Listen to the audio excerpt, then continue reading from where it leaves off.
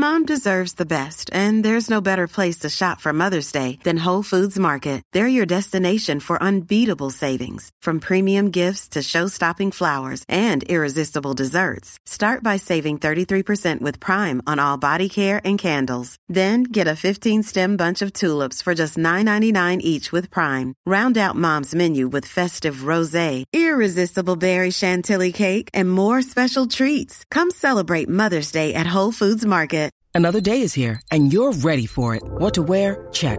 Breakfast, lunch, and dinner? Check. Planning for what's next and how to save for it? That's where Bank of America can help. For your financial to-dos, Bank of America has experts ready to help get you closer to your goals. Get started at one of our local financial centers or 24/7 in our mobile banking app. Find a location near you at bankofamerica.com/talktous. What would you like the power to do? Mobile banking requires downloading the app and is only available for select devices. Message and data rates may apply. Bank of America N.A., member FDIC. This episode of The Swole Patrol is brought to you by Care/of for 25% off your first month of personalized Care of vitamins. This stuff is fantastic. I use it myself. It's a great, great service. Visit takecareof.com. Enter SWOLE. That's 25% off. SWOLE. Swole. That's right. It's the Swole Patrol. It's the Swole Patrol. Lick my balls and suck on my asshole. It's Chris Bell and he is so super buff. He used to be fat, but now he's shredded because he eats lots of meat and lifts heavy weights, and you should do the same. And we'll talk about Kratom making you healthy, and you won't want to take pills and ruin your life anymore. Yeah. Nice. Yeah. You've been around Jason too much. Jason Why do you say Ellis. that? Opening with... Lick my balls and suck on my asshole? Yes, that seemed like a little... What? You got a little south on us. It's all right. Just soften up. Okay, It's all good. okay. It's all Fair good. enough. As I mentioned earlier in that beautiful little ditty that I sang, Chris Bell is back, ladies and gentlemen. I'm here. Chris Bell. First of all, that song was absolutely incredible. Thank I you. don't know who writes your lyrics for He you. spontaneously does them. He doesn't know what he's going to say. That was freestyle? Oh yeah, Full If freestyle. I think of anything, it ruins it. I have to just And it started a little south, so that's unusual. It usually goes south. Yeah, I like It started south. I thought, oh, that's Jason. He That's- ramped up. Yeah, He ramped up a little well, bit. he actually brought himself back. From yeah. I the led with the edge. Widowmaker and then just worked the body a little I bit. think you need a new career. It kind of reminds me of Gary Shandling's show, the way it used to open. Yeah, He'd like sing, a this different- is the theme, the Gary show. It was just so, like, he's just singing what's going on. That's and right. That's what Just you're doing. kind of a stream of consciousness, as Perfect. they say. It's been a while since we talked to you. You've actually gotten in better shape in just the 6 months or so it's been since you've been here. Thank you. It's really remarkable. We were talking a little bit before the podcast about how someone like you who has always been into fitness culture, but had let yourself go, admittedly, to see the redemption, the comeback, it's almost more impressive to me than someone who was always fat. And that's not to belittle people who were always obese and then lose weight. It's a tremendous achievement, and you should be proud of yourself. But to me, I find it's like someone who is wealthy and then went bankrupt. For them to pull themselves back out of it, I find it's even more impressive than someone who was always broke. Making that $1 million. Yeah, it's an interesting thing. I mean, I think I let myself go because of pain, and that's what we're going to talk about today mainly. I was in a lot of pain. I had double hip replacement surgery. I got addicted to the drugs that I was given to, sort of recover from that. And admittedly, that a lot of that was my fault. I liked the way that they felt because I was in a lot of pain. So once I started taking them and I started taking more of them, I actually liked the way it felt. And that just turned me into a completely different person. I learned a lot coming out of that. Now, I don't want to speak out of turn because I'm just a drug addict. Drew's someone who has scientific knowledge about the disease of addiction. But I would go as far to say that it wasn't your fault. That's what those drugs are designed to do, to relieve pain, and you enjoyed the relief of pain. Well, it's iatrogenic. I would flip it a little bit and say that would have happened had it not been people that manage pain going, oh, no, you need this. Let's take more of this. All right, it feels good. I'll do what the doctor says. What they don't tell you is after about 2 weeks, opiates make pain. Yeah. They perpetuate pain. They intensify pain. They cause back pain. They cause headache, and they amplify whatever pain you're trying to treat in the first place. The most interesting stop on this journey probably was actually, it was a pivotal time, and I don't even know if you remember it because you've done so many episodes, but we did an episode of Loveline where I was talking about my movie Prescription Thugs, and I came in to see you guys, and you had told me there was a study where they looked at, well, first of all, you told me that opioids after a while can increase your pain. Dramatically. I had no idea. Yeah. And then you told me that there was by the way, that was well before the public got wind of the opiate epidemic, absolutely. What was happening here. And I'd been saying it for 10 years before that. You're saying my colleagues caused this. Just listen to me, everybody. I know what this is. It's so obvious. But anyway, go ahead. Well, and the interesting thing was you told me that you can get better pain relief out of taking Advil and Tylenol. There was a study on that from the National Safety Council. And so when I looked it up, and I did that, but of course I'm an addict, so I was taking a lot of Advil and Tylenol a day. I got a couple of phone calls from friends of mine, 3 different friends that are all bodybuilders. So this could be a bodybuilder thing. I don't really know, but they were taking heavy NSAIDs, Advil, and taking a lot of it. They were real lot of it. And there's 3 guys that I know that had kidney transplants. Oh, absolutely. They're horrible for your kidneys. And there's at least 5 different common kidney injuries from me. Now that doesn't reflect on you saying, hey, to take this instead. I was just saying that Taken properly. Yeah, exactly. I took it like a maniac and realized wow, this could be really damaging. Oh, very dangerous for your stomach and your kidneys. To my body. And then I came across Kratom, which my new movie, A Leaf of Faith, is about, and found out that didn't have, so far as far as the research goes, there was no liver or kidney toxicity with it. There was nothing like that. There was no issues with it that would cause me further harm. So I did see some study recently on people. Obviously, people get going with it and escalate to high dose. And absolutely, I think some seizures or something I was reading about. But again, used properly. Yeah. So I found this plant Kratom, which comes from Southeast Asia, doesn't seem to have those effects, and so do the best hookers. Well, they have side effects. That's for damn potentially. And it's been really great for me. So my mission and my goal with A Leaf of Faith was to get more money for research, to get more people involved. One of the big stops along the way was Joe Rogan. He's been instrumental, and he likes it himself. He likes to take it before stand-up routines and before UFC fights just to give him some energy and get kind of pumped up. So he uses it more in a recreational way, as a lot of people do. But he was very instrumental in getting a lot of people to look at the issue when I went on there. And then shortly after that Rogan episode, there was a vote to keep it legal. And 23,000 people, I think, wrote in from the Joe Rogan show. 23 angry Rogan fans wrote in and said, hey, you should keep this legal.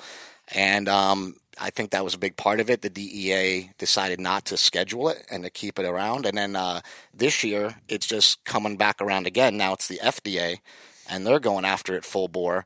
And but the National Institute on Drug Abuse just gave the University of Florida $3.5 million to study this. So I think we hopefully are at the end of the trying to ban it and are into the let's study this. I think generally there's been a little shift away from this idea that there's bad molecules.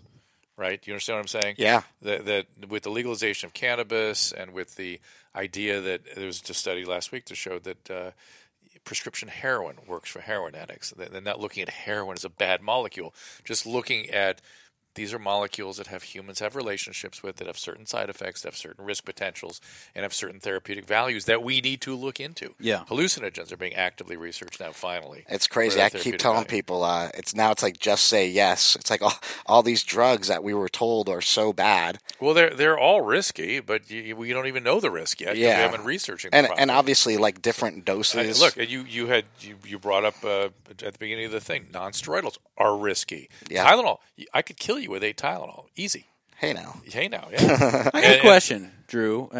This may be a little off topic, but isn't Tylenol one of the main kind of vehicles with Vicodin? Yeah. How is it that I can watch people take 50 Vicodin? It's a really, really interesting phenomenon. And I've seen literally doctors in a courtroom go, this patient can't possibly take 50 Vicodin because their liver would shut down. Yeah. It's impossible. And I go, no, my average patient takes 50 Vicodin. Yeah. I watch them take it. I have guys taking 100 Vicodin.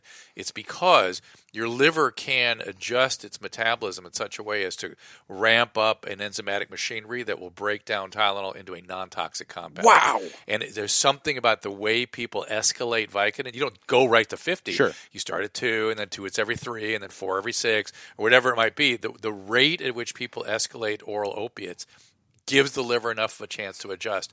Of the many, many thousands of opiate addicts I've dealt with, I've seen one case of liver toxicity. One. Wow. Yeah, they're not that happen. bad on the organs, right? I mean, as opiates, far as we're distinguishing opiates and the Tylenol. Yeah. Opiates, when morphine sulfate came into being at the turn of the century, it was a major breakthrough because it had no adverse effect on anything except maybe some constipation, and it could eliminate human suffering.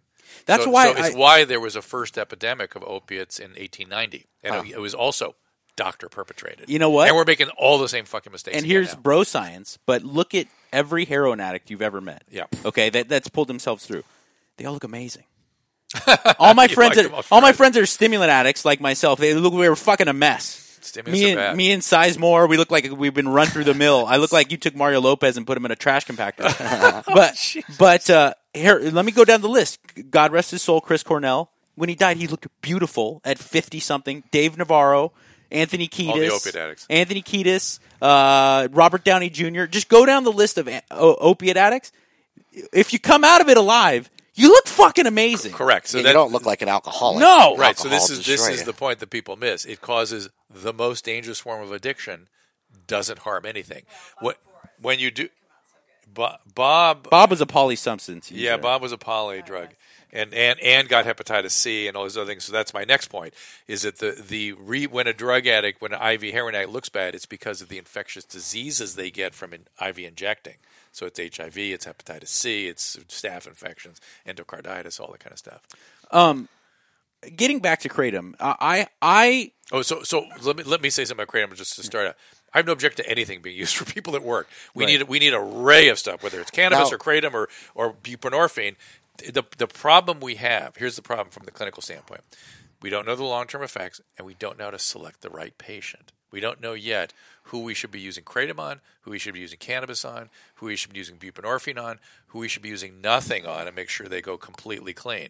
That's literally, each one of those should be a different patient profile. Just like each diet is for and I completely agree with you. We just don't know how to do that yet. Yeah. But I also feel like we're in this trap. Like it's hard to go to the doctor and it's hard to go to the doctor and go through this thing of like, well, I'm in pain, and then what are they going to give you, and what are you going to get, and whatever, right? And they should be thinking about stuff like this. Yeah, they should be thinking about cannabis. See, all that stuff should be thinking. They're in their not head. thinking about those things, right? So because they don't because we don't have the research yet to.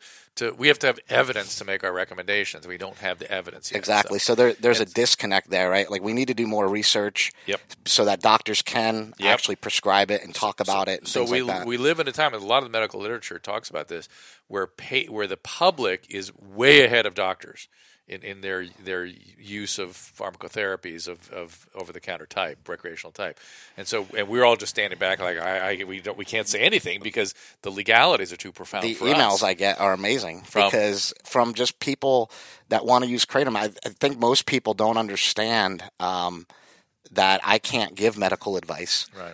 They like every day I get, how much should I take? What kind should I take? And I get these questions, and so I'd rather answer them in general on places like this because there is no amount to take. No. There hasn't been anything. Keep it low. It's a weak opiate. Yeah. If you're a heroin addict, don't take it. Yeah, I would say that's a pretty simple move. If you're a meth addict and you have chronic pain and you've tried everything else, or even if you're an opiate addict and you don't want to try buprenorphine and you're really disabled by pain, it's a reasonable move. Cannabis is a reasonable move too. Yeah. The one thing a lot of people don't try, and actually this is very interesting. It's something that has made me, it goes back to what Mike was talking about. It made me able to realize my full potential, I guess, and it could be a placebo effect, but somehow it worked for me. I was never able to practice what I preach. So I always preached health and fitness, but I was kind of this fat power lifter that couldn't really figure out how to regulate his own metabolism. And by getting into kratom and taking better care of my body and taking away drugs and artificial things and even stuff like caffeine I had pulled out of my diet for a while, I just tried to figure out how to get healthy. And when I figured out how to get healthy, imagine that. a lot of the pain started to go away. Imagine that. So my first recommendation over anything like kratom or even NSAIDs is if you're in pain and you say that you've tried everything, have you tried to change your diet? And I think the number one thing that people need to know is grains and sugars cause a lot of inflammation in our body. We don't need to go on a full-on carnivore diet, which is an all-meat diet, which I do, and you've been practicing a little bit yourself. But you don't necessarily have to go that far. I think even there's an anti-inflammatory paleo protocol. There's several, anti-inflammatory diets that people can do and try. Although the the carnivore, like Jordan Peterson is on carnivore. His daughter had horrible disabling arthritis resolved with carnivore. My hunch, I have a hunch, and I can't prove this, but my hunch is a major piece of the anti-inflammatory effect of carnivore is the elimination of central adipose. Because this is an inflammatory organ. For those listening that is over your head, he's talking about belly fat. Yeah. We know this is an inflammatory thing. And no grain, no sugars, no starch really is effective at helping you it's a most effective way of getting rid of this thing. I had all my weight in my belly. Yeah. It was all in my stomach. Guys carry it. Women in their ass and their thighs, guys, it's around the belly button. Yeah, from drinking mainly. And genetics, I'm genetically set up that way, and so that's where it goes. But I noticed going on a carnivore diet, I have abs for the first time. Right. Like, why is that? It's like, it's got rid of all this visceral fat. That's right. Well, it's not the visceral. The visceral, you can't see that, but the central. What do we call that? Central obesity. Belly fat. Central obesity. Central Yeah. I call it belly fat. Yeah. Yeah. What's up? Susan's. Drew's like a 20-year-old now. I want a picture of all your abs at the end of this podcast. You guys don't. We got to go to tanning booth first. Dude, we had who was that? Mike Safay on about 3 or 4 weeks ago. He's a competitive men's physique. Oh yeah. You do not want to compare abs with that. No, I don't. Holy shit! It looked like.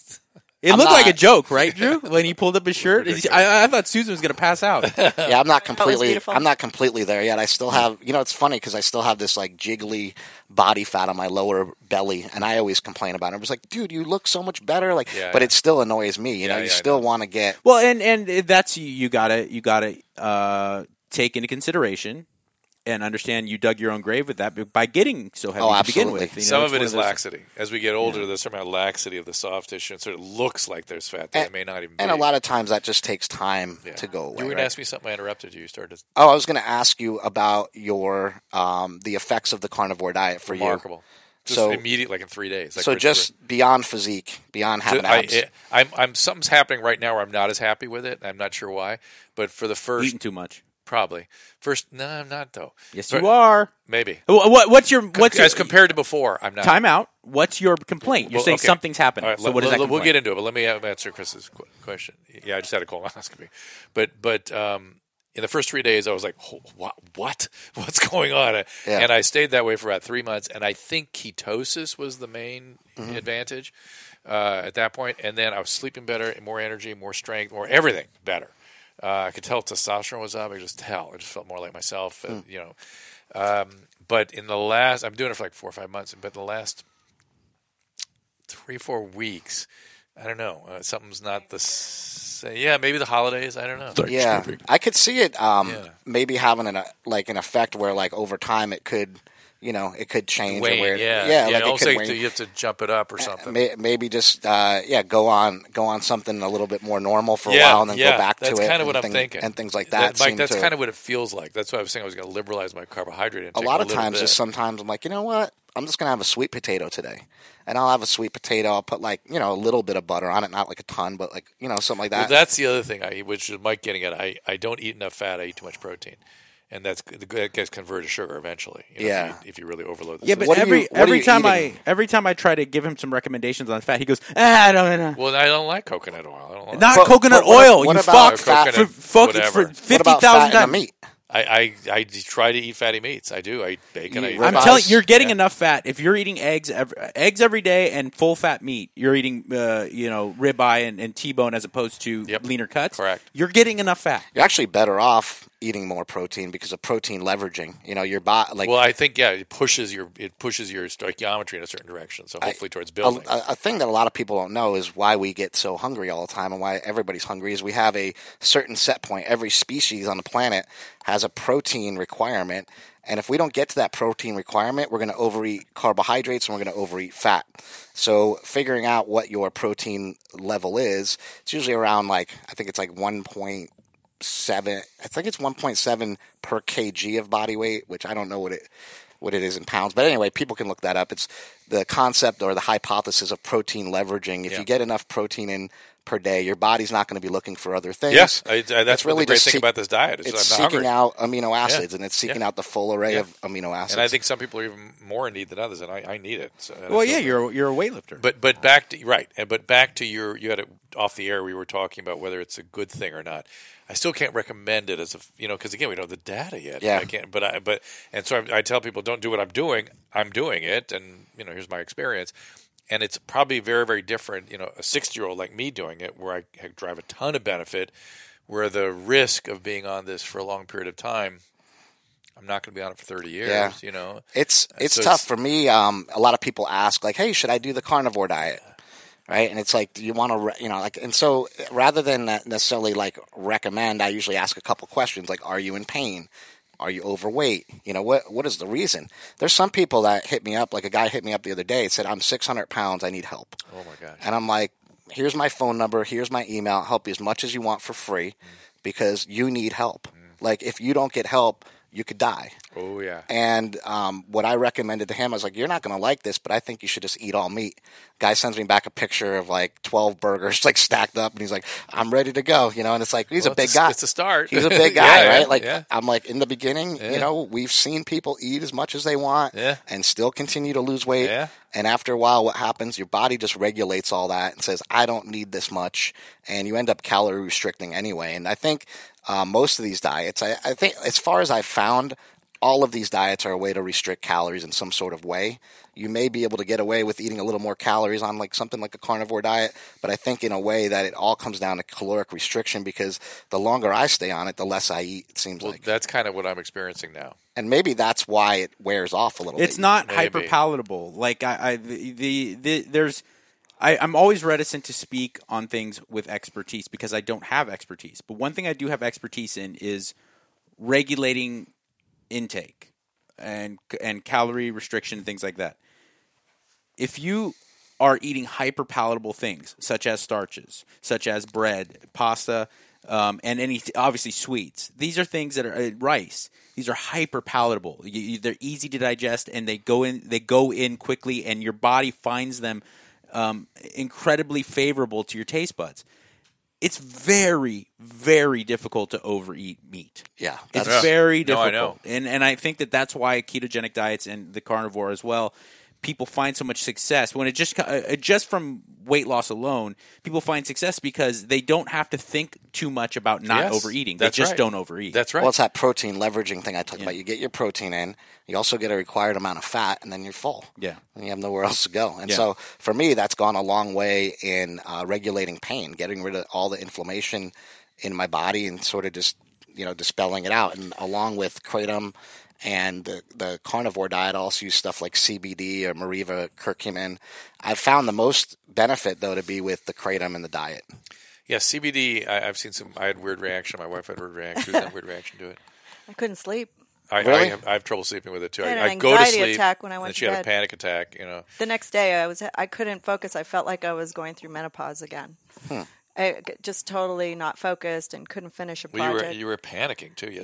Like anxiety. Yeah. It was weird. Somebody on Facebook wants to know about becoming a vegan, a plant-based diet, as opposed to carnivore. This is the eternal question. Oh, and Tupperware lady says hi. Yeah! Oh, Kathleen! Tupperware lady! She came on right at the beginning. Kathleen is Hi, in there. Kathleen. If she's still here, I don't know. So that's a story for another day. Well, it's Definitely. funny because I was eating bacon and beef forever, and at Thanksgiving I was really at my all-time high weight because I don't work out every day. And I was eating high protein and trying to keep my calories down and everything. And the red meat thing, it just wasn't working for me.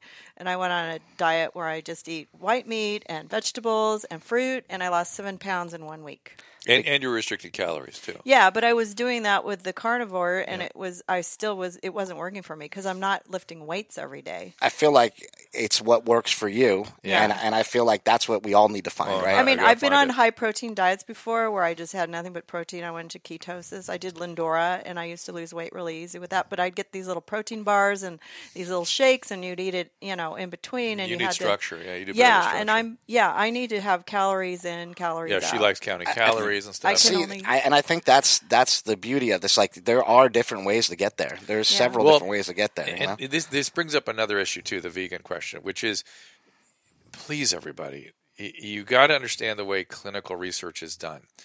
It asks a question and then attempts to answer that question with specific experimental designs. For instance, is wine good for your heart? Yes, it turns out a glass of wine is good for your heart. Is wine good for your survival? No. Yeah. No. Is it good for everybody? No.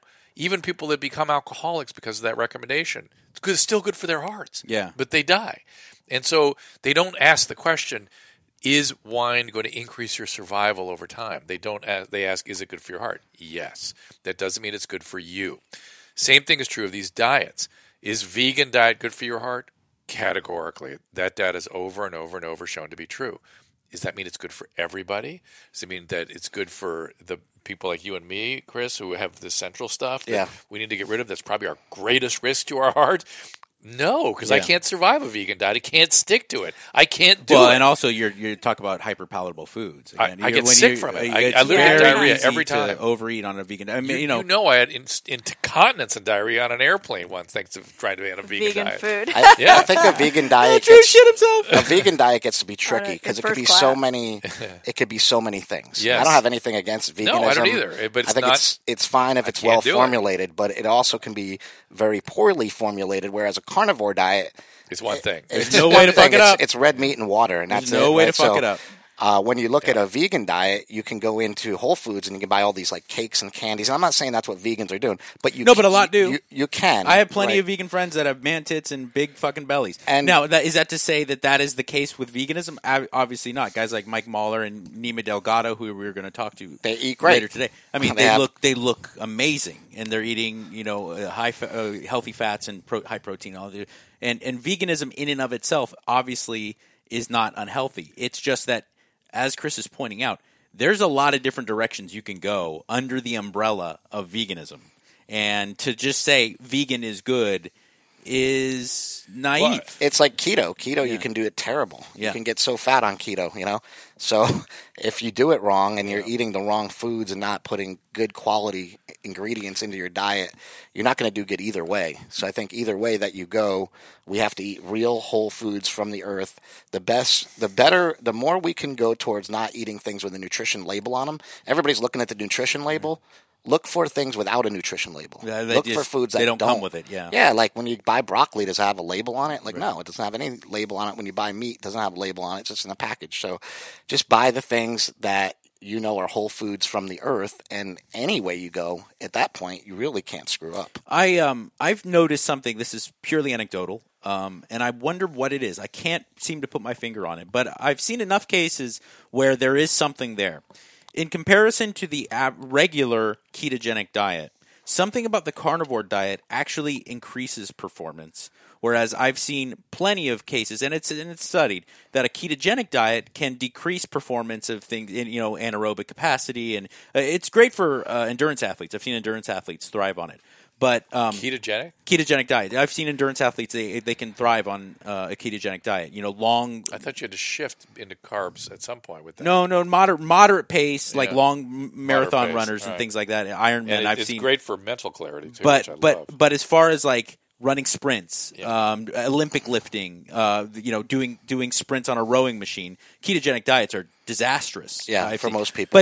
But I've seen 3 or 4 people who follow strict carnivore diets, and they're breaking records on rowing machine, and they're running Sean sprints, Baker. and But here's what I wonder is whether, because that's what I think is what's happening to me, is I feel like my weightlifting is burning out a little bit. Like I need more carb for the explosive lifting. Yeah, it's true. I mean, That's what that it feels like. just goes without saying. You're not going to find You're not going to find an MMA fighter. You're not going to find a boxer or an Olympic weightlifter or someone Yeah. who has to do anything explosive. You're not going Yeah. to find them on a low-carb diet. That's just not reality. See, I found completely different results with my lifting. My lifting has gone through the roof. No, mine did too, but it's sort of then but it now it's plateaued coming. and it's kind of Now it's coming Yeah. back down a little bit. Yeah.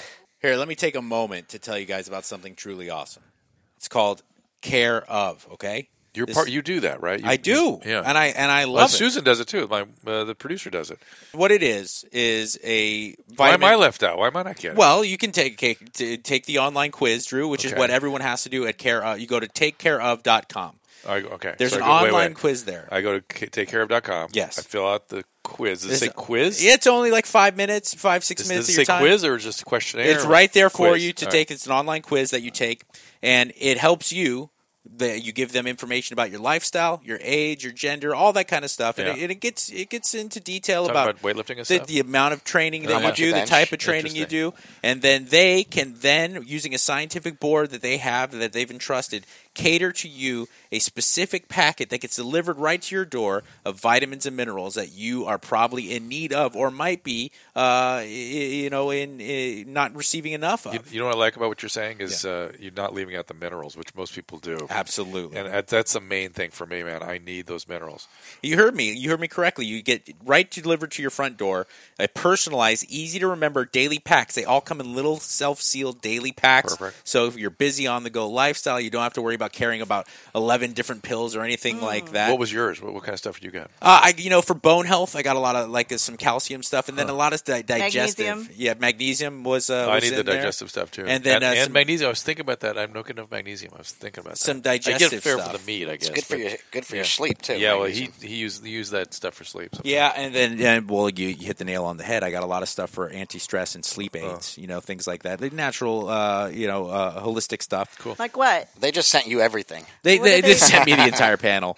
What's good for holistic for Things like Magnesium. Rhodolia rosea, or I forget if I'm saying Rhodesia? it's Rhodesia, yeah, Rhodolia.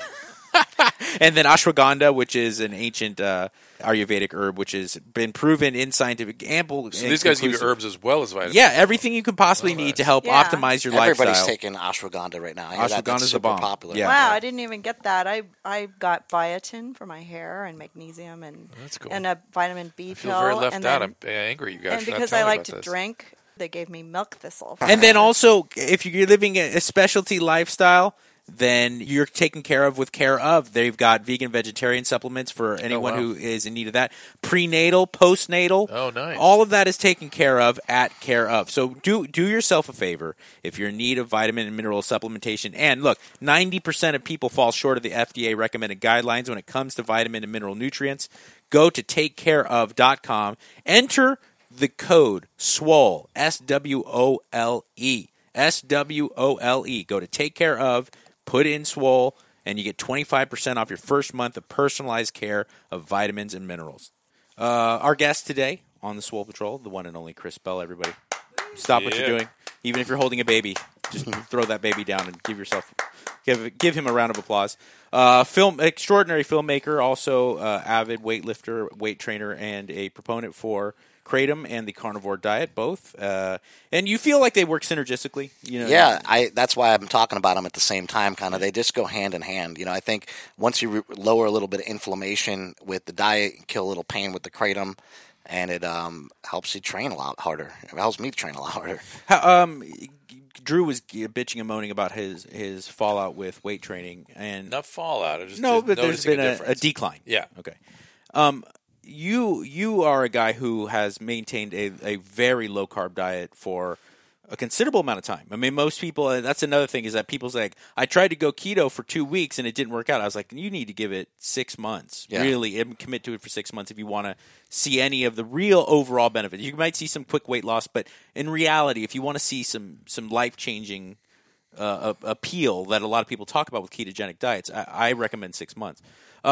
You're in years, Yeah. and your weight training performance has considerably increased through almost uniformly. A lot of that is like strength coming back to me. So Yeah. I used to be really strong when I was a lot younger, but in the past 10 years, I haven't put up a lot of numbers because I was always in pain. Everything always hurt. I have 2 fake hips.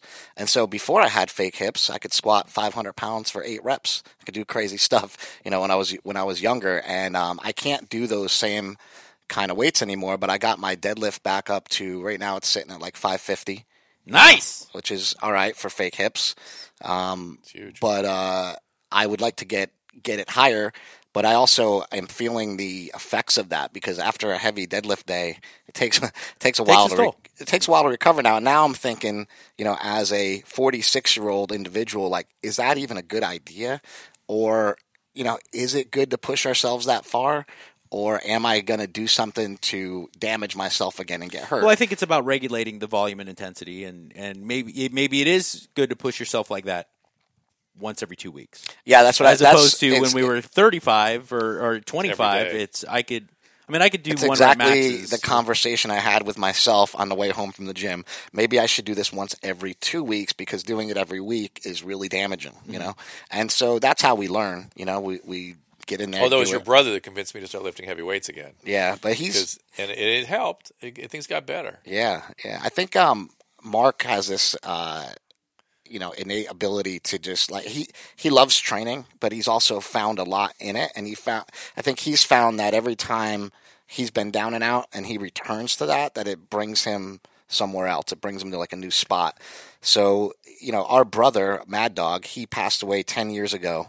And it was yesterday. Was 10 years ago yesterday, he passed away. And Mark, just to challenge himself, said, "I'm going to squat 600 at 6 a.m. for my brother," and he did it. And so to me, that's really cool that he can still get at it. So he retired from powerlifting, and he'd squatted 1,000 pounds in a squat suit when it was geared and equipped, and he was on a ton of steroids and all that stuff like that. He squatted 1,080, but to see him squat 600 pounds in just a pair of knee sleeves, just because my brother inspired him, it's a really cool thing to see him be able to do that. And that I did the same thing. Just wanted to let you know, just to honor your brother. I squatted 600 at 6 a.m. yesterday. Hey, thank you, man. No one was there. Yeah, but, nobody saw it. Yeah, nobody saw it. And it wasn't on Instagram.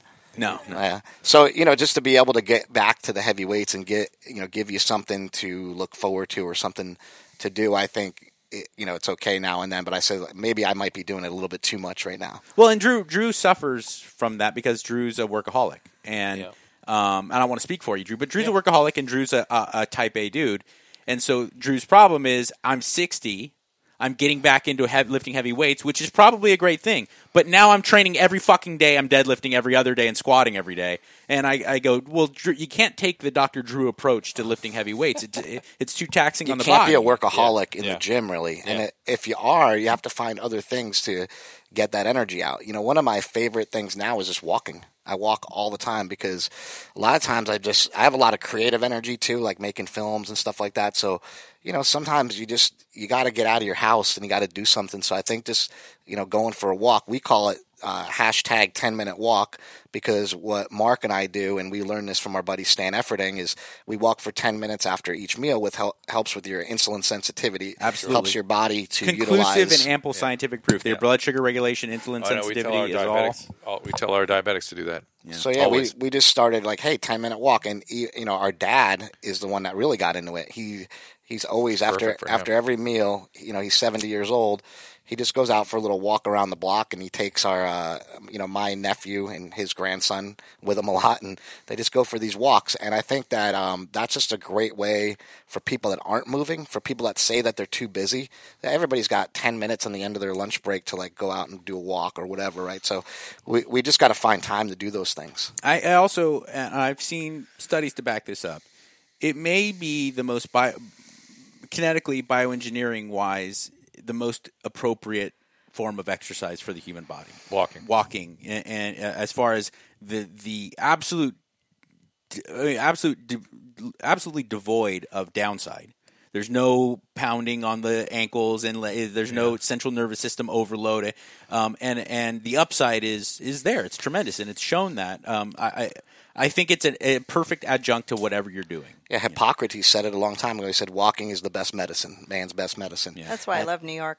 Yeah. I think that's actually That's actually true. Just getting out there and walking. I've actually stopped doing all steady state cardio. I was doing like an hour on the step mill a day, and I was killing myself. And I was, I've actually seen better results by getting after it more in the gym with weight training and less with the cardio, and doing cardio still. I don't want to ignore that, but doing just my cardio just as walking. Yeah. I'm not really expending that much energy, which is also doing what? Not making me more hungry. Right. So a lot of people don't understand. They get on this steady state exercise for 45 minutes. Your body says, well, I got to get really good at this exercise, so I'm going to get prepped to do 45 minutes of just this stupid elliptical thing. Dan John put it perfectly. He was talking about how body fat reduction is inefficiency. Burning body fat is about inefficiency of regulation of oxygen intake, and endurance aerobic exercise is the complete opposite. Mm-hmm. The more efficient you become at running, at jogging, at walking, the less effect it's going to have metabolically at burning body fat. Burning body fat is about inefficiency when it comes to oxygen consumption and things like that. So I think a lot of women in particular fall victim to that, where they just get addicted to burning 700 calories on a step mill. And avoiding resistance training, and then of course they have no choice but to go over on the wrong number. They're going over on their calorie intake because they come home and they're fucking starving. Yeah. And you're starving and craving everything that you're not supposed to be eating. No one gets. I'll speak for myself personally. I've never gotten back from Muay Thai or Jiu-Jitsu and just been fatigued and famished and just covered, dripping in sweat, and thought to myself, oh, nothing would sound better than chicken breast. Yeah. It just doesn't happen. It's exactly the food I'm thinking about. Starving for bread. You're starving for bread, and you get these incredible cravings for. I don't know what it is chemically with that type of exercise that does it for you, but I can easily if I'm avoiding all other exercise and just lifting weights, I can easily just eat steak and be perfectly fine. Yeah, and that's the good thing about the carnivore diet. People say, "Don't you get sick of it?" And I'm like, well, I only eat like twice a day, so if I eat twice a day, by the time that I do eat, I'm starving because I haven't eaten all day, and I'm looking at a steak and it looks good and it tastes good, and then another 8 hours go by and then I have another meal.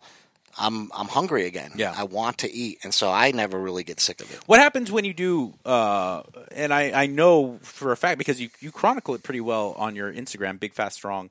Big Fast Strong or Big Strong Fast? Big Strong Fast at Big Strong Fast on. Sound like you said Big Fat Strong. I did not. No, sir. It's old days. Big Strong at Big Strong Fast on Instagram. You chronicle it pretty well. I don't see you falling off the wagon with any frequency, but when that does happen, when you do have a candy bar, how does that make you feel? I actually do have some stuff off the diet here and there. I tell people all the time, there's a couple of things that I like, just a couple, like not a lot. But there's some things that every once in a while, I'm like, man, I just want some blueberries. But I think blueberries are very good for you. Absolutely. So I'll go buy a thing of blueberries. And usually what I do is I just kill things at once. Like I'll buy a whole thing of blueberries. I'll crush it right there. Yeah. And it's done. It's gone. It's out of my mind. It's out of my craving, category there. And I move on, with just meat for a while. And then, I'll crave something else. So every once in a while I'll have some fruit. There's a couple little keto snacks that I like. There's these bars. They're called Boo Bars, B-H-U. Have you ever tried that? I've seen them, yeah. I haven't tried them. I've seen them. Oh, my God. What are they? They're like these chocolate chip cookie dough bars. They're made with they're actually vegan, and they're called Boo Bars, B-H-U.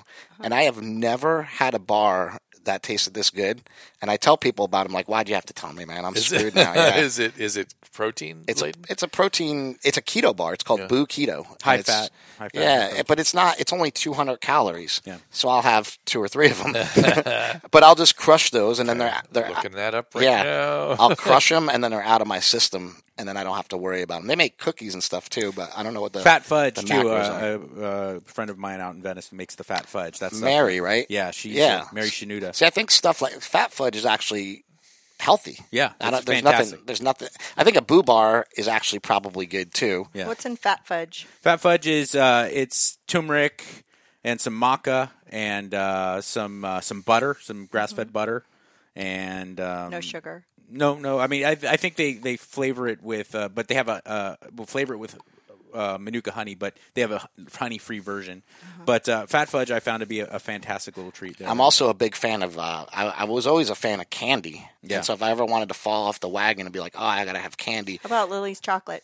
I was going to mention Lily's chocolate's pretty good. I'm not really a chocolate guy. I used to like Sour Patch Kids and stuff. So they made these things called Smart Sweets. Lily's chocolate. Is that what I had last Yeah, night? yeah. It's really Have good. you heard Smart of Sweets are great. My daughter loves them. Now they're good, but I actually heard that they could raise your blood sugar. Oh, So really? I've seen people do some testing with them. I haven't tested them myself. without carbohydrates? Yeah, Well, 'cause they have use fiber in They them. use a I don't- they use a. I don't know what they Yeah, use. but how much is it going to raise your sugar? That No, really but matters? it's a sweetener that's like some type of non-nutritive fiber. I understand, but how much is it going to raise your sugar that Well, it matters? You know the what I mean? guy who did the testing was Dr. Anthony Gustin. He did it on his Instagram. He said it brought it to over 200 for Really? a couple hours, and I was like, "That sounds That crazy." sounds crazy. Yeah, so And- I don't and know. listen, I'd have these- to check it myself. These Boo Bars, there's all kinds of varieties. Oh, just get the Boo Keto chocolate chip. Boo Keto. Okay. Sounds like a There's martial a art. peanut butter chocolate chip. Is that what you mean? Just chocolate chip. Because don't get the regular. The regular ones suck. You have to get the refrigerated keto ones. It's not that they Keto. suck. They're just not as good. Yeah. Refrigerated bars are where it's at. Those are the best. Chris, we talked about how a little bit before the podcast how inspirational you have been to other people because you've shown your before and after. You've shown the progress of you being considerably overweight and out of shape, and now deadlifting 550 and really muscular, lean physique. That you being inspirational to other people, does it in turn become inspirational back to you Oh, absolutely. when you hear that you've gotten people motivated? Yeah. Hold on before you answer. Is it these? No. Hold on. That's a keto bar. That's Good time to good it's way to spend the BHU podcast. Drew. keto. I'm sorry. That's all But right. go Boo ahead. keto Answer- chocolate chip. answer, Mike. What were you saying? I was Spending saying, money. I was It's buying saying that if you find that you have become an inspiration to Oh, others, is does it that in turn inspirational? become more inspirational to you? Yeah, I think that's what keeps me going. Yeah. You know, there's a lot of times, I don't know, I mean, I'm just like anybody else. There's so many days where I wake up and I'm like, I don't want to go to the gym today. I think what a lot of people don't understand, and one of the reasons why I take Kratom and I'll defend it all day long, is because when I wake up at 4 o'clock in the morning, a lot of days, it takes me until about 5:30 to just even be able to get moving. Like I'm a wreck when I wake up. Yeah. I feel like shit. And it Is your takes sleep okay? Maybe I ought to get that looked at. my sleep is good. Like I've been getting enough sleep, like time But I mean, wise. maybe there's something wrong with your sleep mechanisms. There could be. Yeah. Right. But I feel like when I wake up, you know, my back hurts, my knees hurt, like my ankles hurt, and I take Kratom, and that sort of starts getting me going. And it just takes a while for me to really get moving. I have to take a hot shower so I can get my joints moving, and everything just is Have you achy. seen a rheumatologist ever to make sure you don't have some true inflammatory disease? I have not, because I've always been told that I don't have rheumatoid arthritis Yeah, from but my there's- normal blood test. But is there something else I should be looking at? Well, there's things like that. I mean, there's Reiter syndrome and ankylosing spondylitis and crossover syndromes. that- Yeah, I don't know. I'm just always in pain when I wake up, so Yeah. it takes Are me you a while. stiff also? Pretty stiff. Yeah, see, I have somebody, a rheumatologist, look. I mean, I almost hate to send you down that path because they sometimes your hammer, the whole world's a nail, right? Sure. But something to think about if you get No, really stiff. I've always been trying to go to a doctor, hoping that there was some sort Yeah. of thing that comes out. And I think Yeah. a lot of times, like, I'll go to the doctor, and the doctor will be like, "You're totally fine." Right. My knees are so bad that some days I can barely walk. And I went to a doctor, and he's like, "Yeah, your knees are a little arthritic, but there's nothing No big really deal. wrong." I'm like, "There's something really wrong in there." Well, it could be all soft tissue, right? Yeah. And not joint. Yeah, so And it's the hard. soft tissues from the weightlifting. Just haven't had anybody figure it out yet. Right. It could be you suffer from the same problem that Drew has, and that your cock's too big. Yeah, that and it's that's just- hard. It's throwing off the balance It's of hard your to get out entire of bed. body. Your hip Hard to girdle's get out all of bed. fucked. Right, to Yeah. carry that forward all the time. That's Drew's It's problem. Tough Yeah. on your knees. Yeah. I don't suffer from that. So I've got zero weight in my pelvic girdle. You got nothing. So I'm perfectly fine, well balanced, and everything. But yeah, I think that the morning ritual of getting out of pain has it's become a thing for me though, and actually it's been really valuable. And I think a lot of people should look into this if they're not doing it already. Wake up early if you can. Go to sleep early. My brother Mark always says set an alarm to go to bed, and I think that's a great idea. When you have pain, does it ever get into the muscles or always over the joints? It's always in the joints. Joints. Yeah, seems like when I sleep, I'm like the Tin Man.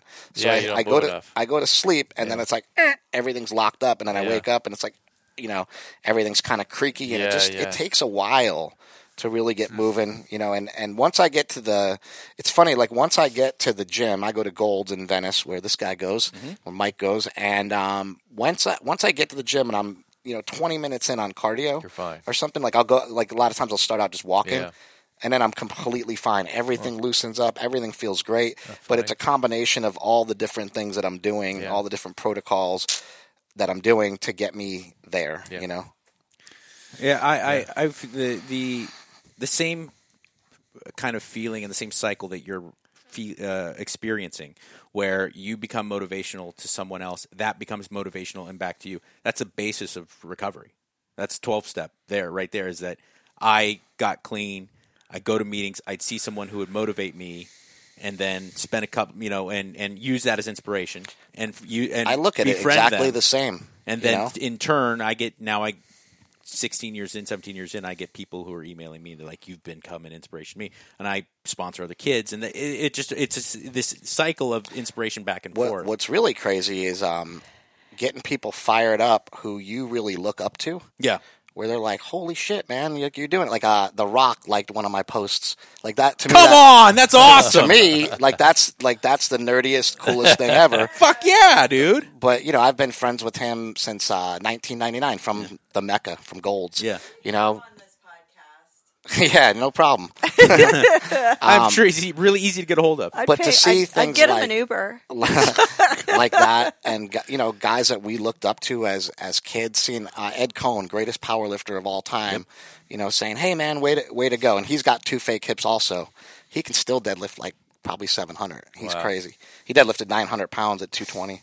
I've seen him do 6 something at like 58 years old or something. Oh, he's 50 my God. something, yeah. Yeah. But he's still he's strong as Champion. Hell. Yeah, and guys like Mike O'Hearn. I mean, there's myriad people, especially around the Mecca there. Mike O'Hearn's probably the most inspirational, as far as personal friends go. Yeah, he's the guy that I draw the most from. You know why? Because I had issues with Mike O'Hearn for a while. We've always been close. We've always been good friends. But admittedly, for a while, I think I was just jealous of him. Yeah. He was always so awesome. He was always shredded, in great shape. Allegedly without anything. Yeah, and I'd always be like, screw that guy, But instead of, and we were always friends, like, don't get me wrong, but like, in a way, he's won me over time, seeing like how much, like, it was actually when I started getting in shape, when I really appreciated everything that guy does and puts into himself. And I just realized that it's not necessarily discipline. He just cares about himself more than a lot of other people do. And I don't think there's anything wrong with that. I think that's what we need to do. I read an article called The Myth of Discipline by the late Charles Poliquin. And he says there's no such thing as discipline. It's all a matter how much do you love yourself. And that made me frame it in a different way. How much do you care? It's true. Yeah, about how I feel about myself. My jiu-jitsu coach of mine many years ago, he said, replace "I don't have time for" or any other excuse. Replace that with "I don't care enough," and notice how you change your perspective on things. Because the reality is if you don't make time to do things, if you don't go out of your way, if you don't sacrifice a little bit to do these things, the reality is you just don't care enough. So I don't care enough to lose weight. Yeah, basically, like rather than saying I can't lose weight. Sound like Adam Carolla now. That's his big pitch. What? It's like that's it. You forget where you put the keys every day because you don't care enough to remember to put them somewhere every day in the same spot. Right. If your life depended upon it, you'd get it. Absolutely. And the same thing. I've where if a friend invites me to a birthday party or something, and I go to myself, yeah, well, I didn't spend too much time with my daughter yesterday. I'm not going to go to it. And the reality is, if someone asked me to go to the UFC at the Staples Center, I'd be like, oh, I'm there because I care. You know what I'm saying? And it's like reverse the way you look at things. It's really about how much you care about. Anybody on Facebook asking questions? Oh, sorry, I was doing something on Facebook. I was getting. She's over there on social media. I We're was over here, blood, sweat, and tears. Yeah. Blood, sweat, and tears. I'm sorry, I wasn't watching that particular moment, but I will go back and look at.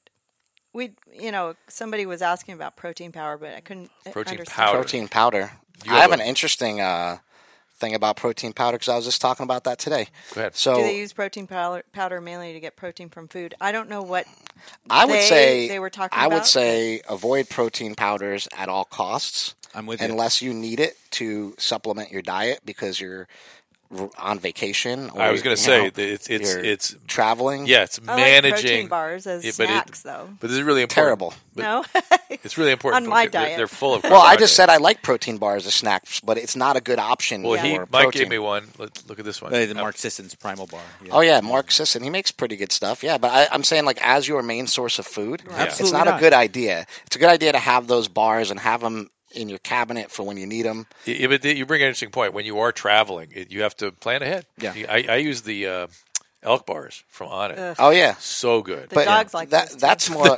Yeah, but see, that's more of a real food. I know. And I understand. that Essentially works. real But meat. So the thing that people need to know about protein powder is it doesn't really have the thermic effect of food that a piece of meat would carry. So if you're going to eat a piece of steak, it takes your body some calories to expend to break that down. And Oh, really? And it's much more to burn it. satiating. There's a It's lot a more million. protein drinks like the one you get at Trader Joe's. No, the high protein don't. drink. Everyone stay away from I the love those. If, A if lot it's of in a them are- can, pre-mixed I and love everything. those. Well, Here's because the they're other probably thing. very delicious. Bottom line Sometimes is, when I don't have time to eat, I just have one of those. and that's okay. That's okay. That's what it's for. Uh-huh. You know.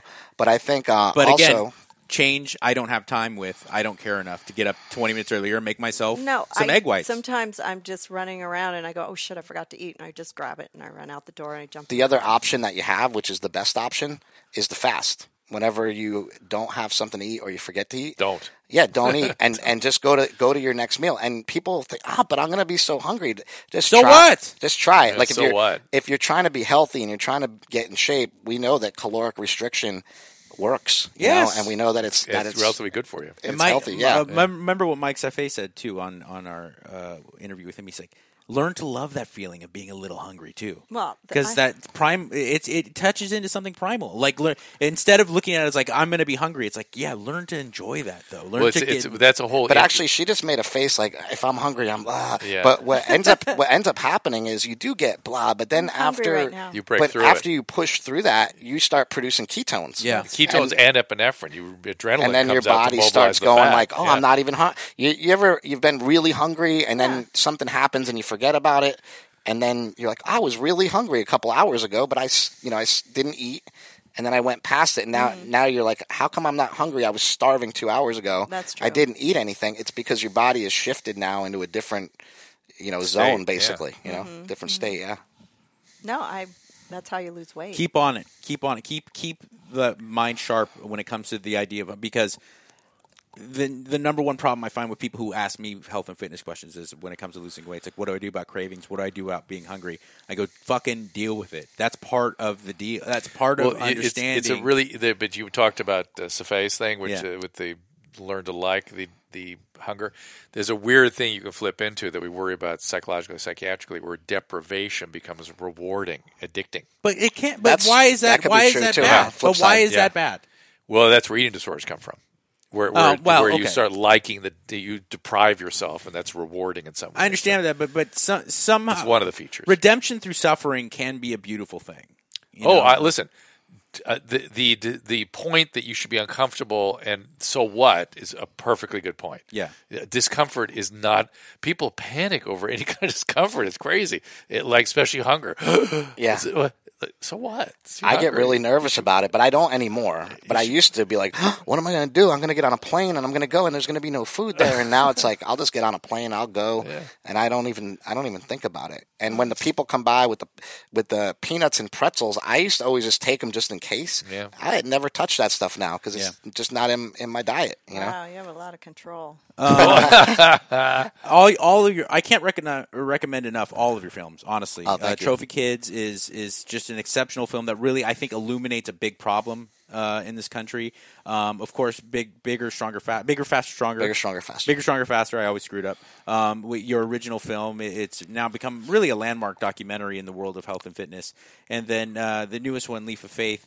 You do a great job of putting together those films, and you deserve to be applauded for that.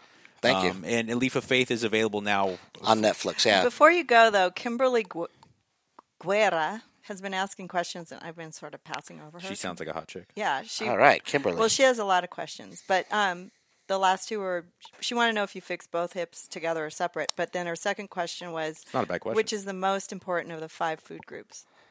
The food Animal group, protein. but the food group thing is sort of yeah. not a worthy. Well, I would say construct. I'd have to say meat. Yeah. Right. I mean, Yeah. meat's where. So, if you want to talk about what's the most important food group, it would have to be meat by far, because that's where, to me, that's where we get most of our nutrients from. But to other people, they might find it in the vegetable because they're a vegan, right? So Right. It depends on where you're looking for your nutrients. Yeah. But if you do eat meat, I would say that meat would be By far. first, and then you'd probably even go into like fruits, and then probably vegetables. Oh, really? And vegetables aren't really as nutrient dense. Like meat has. If you look at a nutrient density chart, kale's pretty high in a lot of nutrients. But it doesn't even come close to what beef has overall, and what liver has overall, what shellfish have overall. So the amount of nutrients, vitamins and minerals and macronutrients that are in a piece of steak are going to far outweigh anything in the vegetable world. That's one thing that people need to know. Now, people will compare, like, you'll see these things where it's like per ounce of this, and it's like broccoli will be way above beef. But most of the people don't understand. It's like we can't use a lot of that either. So what's absorbable? How much of the vitamins are absorbable? There's going to be more absorbable vitamins and minerals out of a piece of meat than there will out of a vegetable, where our bodies are just adapted to that. Now, if we were an animal, we were a cow, and we had 4 stomachs, we'd be processing that in a different way. A lot of people don't know that herbivores actually eat a high-fat diet because they convert the carbohydrates in their stomach, they convert that into fat, which is kind of a crazy thing. So even like a rabbit is on essentially a high-fat diet by the time it processes it. So that's why we see the fats being good in humans. Well, what about legumes? Legumes? Yes. What about them as far as being that's important? protein too. Yeah. Yeah, they're okay. They're not going to give you the same full, vitamin. complete. Close. Well, you can use the Protein- great vitamin company that we have. I know, and but protein supplement your efficiency vitamin. ratio, and I'm not certainly talking bad about a sponsor or in any way trying to disparage the idea of using supplemental vitamins and minerals to help fill gaps in the diet. A lot of people are vitamin D deficient. Calcium can be great, but there's a reason why they're called supplements. Because it should be supplemental to things that you're getting from your diet. Always, always, always look to get things from real, actual food. Always. And I think that's my big rub against protein powders too. Circling back to the last question, people, I think bodybuilders have created this narrative that it's something essential. You're talking about people who are eating 8 times a day and they have to get 400 grams of protein. Yeah. It's impossible for them sometimes to be able to eat enough food. The average human, even a high training human, does not need protein powder. Let's be very clear. Yeah, it's a good convenience. Although I know, there are people that have trouble gaining weight, right? Yeah. And that's not any of us, but one of our sons is a little bit that way, and he uses protein to help him. Because people, that group of people tend to get nauseated when they eat. And then we call that a tool, Yeah. right? And I think that's what supplements I've been are. calling Dr. Drew's son a tool for a long time. It's true, yeah. Well, we Both of them, I think. but we utilize protein powder as a tool, as a vehicle to get us somewhere, not as the main thing getting us there. Susan, Paulina tweeted something the other day that offended poor Mike. It didn't offend me. I was laughing. I was like, how could he get offended? I was laughing. I just was wondering where I came into the scheme of things. Say it. How come I got caught in the crossfire? What was it? She said, my dad always warned me to stay away from men until they're about 30. If I ever stopped believing him, I just looked to Mike Catherwood to remind me. Think about Mike Catherwood. But what did I? Drew, have you ever tried kratom? No, never tried it. Would it be something you ever try or not? I try it. I'm not afraid of it. Opiates, anything opiate makes me feel horrible. Huh, I'm interesting. wired up that way. But the So weird thing about kratom, it's hard to believe for somebody that likes them. Yeah. Right? My patients always look at me like, what? Hey, it's I'm impossible. I don't like them anymore. Let's get No, but having liked them, you know what I mean? I'm a desperate drug addict. I didn't like them. I'm the bottom of the barrel drug addict, and You did heroin though, right? Yeah, but the only way I could do it is if I smoked it with crack. Yeah. I had to mix it with cocaine, Yeah. and I loved that. That was Yeah. manna from heaven. When I started speedballing, that was that was like where everything came into the picture. Came but I, like slamming heroin or smoking heroin, Yeah. I just was like, Yeah. I really didn't like drooling on myself and fucking sitting around doing nothing. I wanted to be up. I always wish that about alcohol, because I had a worse problem with alcohol than I did even with opioids, where I was like, man, I just wish I didn't like this. Yeah. I'd have friends that say, I drink and I get sick, and I'm like, man, I wish I did. Yeah, see, I'm sort of a lightweight, and I don't like all these things. They don't make me feel Yeah. good, they feel bad. I tried the CBD because I think low-dose CBD I might be okay with, but the high dose had weird reaction to also. By high dose, I mean like 20 milligrams. So, everyone's different. You got to figure this out. This is exactly where we started our conversation. If we could figure out the right patients for the right stuff, we'd be way ahead of this. What do you think they should do with Kratom, the government? Study it. I mean, they should study everything. There's nothing they shouldn't be studying that could help people. That's it. I mean, But a while back, you didn't like it. I was worried about it because here's where my position has changed a little bit. It's a weak opiate, and so I was in the position that an opiate addict should not be exposed to an opiate, period. But we have created new categories of addiction with all this what we call iatrogenic use of the drug. I was seeing real drug addicts still in my work, and I'm realizing that there is a ton of people out there that aren't like Bob Forrest or Mike Catherwood style drug addicts that are strung out on opiates and also have pain. And that's a different, like we said, a different kind of patient that needs a different kind of intervention. And that might include cannabis. It might include kratom. So it's a new kind of patient we've created that we didn't even see before. Yeah. Because we've used so damn many opiates. I'd love to get you to talk to Dr. McCurdy out of University of Florida, who's doing all the studies. I love talking to him. I think what we need to do is get people like you guys together so you could have an intelligent conversation. I'm just a filmmaker. I just find things and say, oh, this is interesting. Let's put a spotlight on it. But I think that people like you and Dr. McCurdy can help make sense of this issue, Yeah. So Yeah. I'd love to hook you up with him and introduce you to him. I agree. Here's your product coming in from the producer. Want to talk about this? Yeah, this is Urban Ice Kratom. This is this is a Green Malaysian. There's some different strains. That's Red Bali. And so there's different strains of it, but basically it's just where it's grown and dried. What's interesting about this is there's 2 alkaloids in it that are powerful. There's metragenine speciosa, and there's another one called 7-hydroxymetragenine. And the 7-hydroxymetragenine is just a result of the drying process. It's an oxidative process that happens when they dry the plant. They don't find it in the fresh leaf. And the 7-hydroxy is the only part of the plant that's actually addictive. The metragenine part isn't. So when they can isolate that alkaloid and be able to utilize that would be great. But the problem is if you take the alkaloid out, then the FDA has a completely different problem with it. Now it's a new drug and blah, blah, blah. So there's a lot of issues with it that we just have to get over before we can just study it, sort of full on. And well, I hope that some of the groups that are funded are free to study it the way they should study it. I mean, whatever that means. University of Florida is leading the charge. Dr. McCurdy down there, and the American Kratom Association is a place where people can go for information. Outstanding. Awesome. Chris, it's always a pleasure to talk to you, man. Awesome, man. Anything Thank we you. can do to help further the things going on in your life, you're always welcome here. All right. Hey, everybody, it is the Swole Patrol Podcast. You can find me on Twitter at Mike Catherwood, and Dr. Drew is at Dr. Drew, of course. Join the email list today. Send your questions, drdrew.com/contact, and put Swole at the top of the email so we can get your comments. And this will get you a weekly email reminder with a link to this show and all the great shows that Dr. Drew and I do, and all the shows that Dr. Drew does by himself, and of course with Adam Carolla, the great Ace Man. Please tell a friend and subscribe on iTunes. Don't forget to rate us 5 stars. And on Podbean or Google Play. All 3 help us out. We also are on YouTube/Dr. Drew, and hope you can give us all your comments, even if you're a troll and you want to destroy our feelings and our emotions. Support our sponsors and the show. Click on the banners on drdrew.com for the links for special discounts for the products Dr. Drew and I endorse 100%. Send questions and comments to our Facebook page, facebook.com/Swole Patrol Podcast, or on Twitter @Swole Patrol Pod. And be good, be swole. #Swole Patrol.